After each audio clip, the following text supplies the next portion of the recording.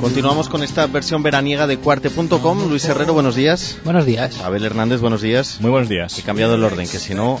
siempre parece igual. Siempre parece igual. Están aquí en carne y hueso Cuarte.com, como les decimos siempre, informática, nuevas tecnologías y también de vez en cuando fotografía y otros cachivaches. Este es el tema de esta semana, ¿no? Eso es. Vamos a hablar un poquito de las que serían imágenes tridimensionales.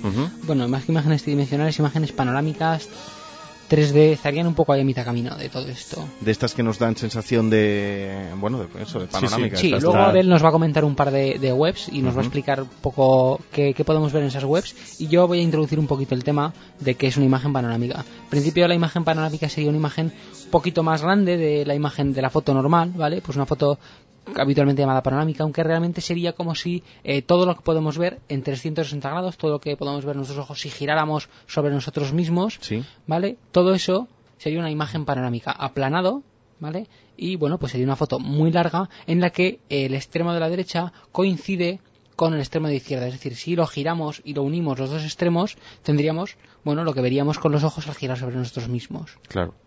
Lo que pasa es que esto es aparatoso, ¿no? Porque debe de ser una foto larga para... Eso es. Bueno, en principio, para hacer esto, había unas cámaras especiales con muchos objetivos que, bueno, pues imprimían una imagen más grande. Actualmente existe software que nos va a permitir, pues a partir de grandes angulares, un gran angular es una lente con forma de pez, ¿vale? De ojo de pez, que nos permite sacar más trozo de imagen, ¿vale? Y existe software que lo que hace es que rectifica una serie de errores visuales que se meten en este tipo de objetivos. Y lo que se ha popularizado más con las cámaras digitales es el hecho de que una persona con su cámara va haciendo fotos, va girando alrededor de sí mismo y va haciendo fotos de que se pueden luego empalmar una detrás de la otra. Suponemos que con algún software o... Eso, existe un software que es el más famoso, es, a ver, un momentito, que lo tengo aquí apuntado, se llama Panorama Tools, que nos va a permitir, bueno, pues... con todas las fotos que hemos hecho, yendo desplazándolas pues alrededor de una circunferencia ciertos grados, nos va a permitir situar todas estas fotos, indicar los puntos comunes de una foto a otra para que el programa sepa cómo unirlos, ¿sí? Y después el programa automáticamente nos permitirá hacer esta foto panorámica. Y también supongo que cuanto más tacto tengamos con las fotos, más fácil se lo pondremos al programa, ¿no? Eso es. Claro. Además, cuanto más fotos tengamos, cada menos tiempo, se notará menos la transición. Claro. Porque, bueno, pues hay problemas, pues que el sol, queramos que no, nos va a introducir unas sombras que pues se van a ver. La gente ¿vale? se mueve. Claro. Eso es. Y todo esto, pues bueno, si es un paisaje no se va a notar mucho, pero según lo que sea se notará más. Bueno, y los resultados deben de ser espectaculares, ¿no? Sí, la verdad que con estos softwares la cosa mejora muchísimo porque, claro, antes hacía falta cámaras especiales.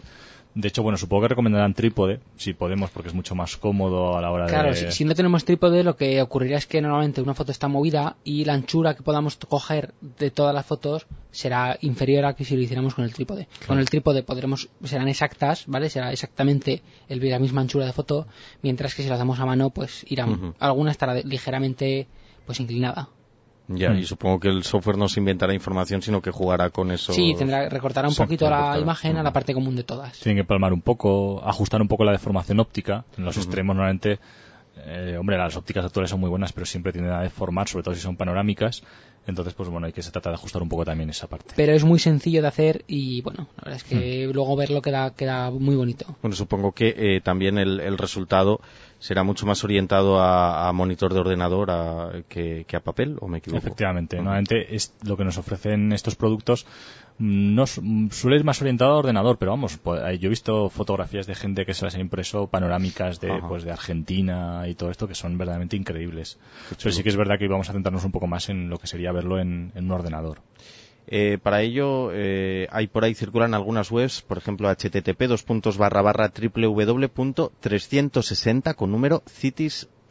¿Qué nos podemos encontrar ahí? A ver. Bueno, pues ahí podemos encontrar pues un mapa del mundo donde determinadas personas de forma totalmente, yo creo que gratuita, pues han hecho un viaje, por ejemplo, pues hay a Asturias, por ejemplo, y han hecho distintas fotos de una ciudad de Asturias, por ejemplo, y las han ido poniendo en 360 grados. Entonces nosotros nos situamos, por ejemplo, frente a la catedral y tenemos pues una perspectiva en 3D. Entonces se carga un programa que lo que se encarga es, de forma como si fuera un navegador, podemos ver la foto y girar esos 360 grados, incluso hacer zoom en alguna zona. Qué chulada. ¿Vale? Entonces, este software lo que hace es coger la información que Luis nos ha comentado antes que podemos montar con estos softwares y mostrarla de forma dinámica dentro de una web y poder de esa forma pues visualizarlo de forma más natural, ¿no? Como si estuviéramos nosotros y pudiéndonos girar a la derecha, a la izquierda y ver lo que está ocurriendo.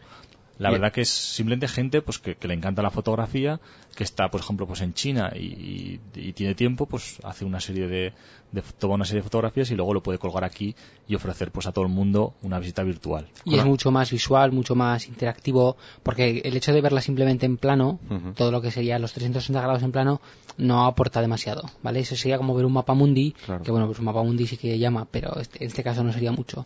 Este tema se utiliza mucho en marketing, en venta. Por ejemplo, si la gente que mire concesionarios virtuales de coches, pues es muy típico que te saquen una imagen de 360 grados del coche que estás mirando y que tú puedas girar alrededor del coche, acercarte, alejarte. Bueno, pues sería esto mismo que está comentando Abel, ¿vale? Eso pues, se carga un pequeño plugin que nos permite hacer todo esto. Unir muchas fotos para hacer una visión de conjunto. Una vez con las fotos unidas nos permite dar una imagen tridimensional, es decir, veremos una parte, pero que con el ratón podemos hacer como si giráramos, ¿vale? Y ir cambiando la perspectiva según vayamos girando nosotros. Y es como si estuviéramos en el mismo sitio donde estuvo el fotógrafo cuando tomó las fotografías. Entonces, primero nos permite ver un sitio antes de ir, ver además, yo creo, fotógrafos bastante buenos, pues muchos ya están en fiestas, por ejemplo, y pues ven los trajes típicos y tal, y entonces la fotografía pues gana también más en importancia, ¿no? No solo estás viendo un sitio, sino que además a lo mejor estás viendo las fiestas típicas de esa zona, lo cual pues te puede hacer más idea de lo que vas a poder ver si vas en esas fechas, ¿no? Claro. Y además de forma totalmente gratuita y casi cualquier parte del mundo. Pone 360 ciudades, pero yo creo que hay muchas más ya de 360. ¿Podemos colaborar nosotros como turistas y aportar nuestras fotos? Sí. Correcto. Las tenemos que montar de alguna forma, adaptarlo a un estándar que creo que es del de QuickTime, ¿no? Que hace muchísimo tiempo ya que lo sacaron. Sí. Y bueno, pues se pueden subir. Hay otra alternativa, otra web, www.viajesvirtuales.es. Sí, es la misma dinámica, pero orientado más a España. Entonces tenemos pues muchas zonas de España, de gente pues que le gusta viajar dentro del país y con su cámara, pues que ha sacado pues a lo mejor de una ciudad 70 o 80 panorámicas de estas en 3D, pues de distintas calles, de monumentos, de ríos, pues todo eso. La verdad que es muy interesante. Cualquiera de las dos es muy bonita, muy sencilla de usar. La gente verá que hay un mapa del mundo, entonces en algunos un mapa del mundo, en otros un mapa de España, selecciona la ciudad que quiere, va haciendo zoom y ya verá que hay unas zonas marcadas que cuando pulsa sobre ellas aparece la foto. Y aparece en alta resolución, podemos hacer zoom, alejarnos, ver por dentro una catedral. La verdad que está muy bien. Bueno, sin duda para entretenernos estas dos webs que hemos citado, para ver fotos chulas y que nos den una idea para estas vacaciones, que sé además que os queda muy poco.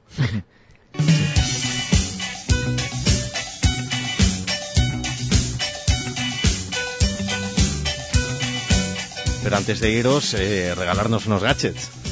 Bueno, pues yo traigo un gadget que la verdad que no sé si lo he traído, porque la verdad que he traído tantas cosas parecidas a esta que ya tengo dudas.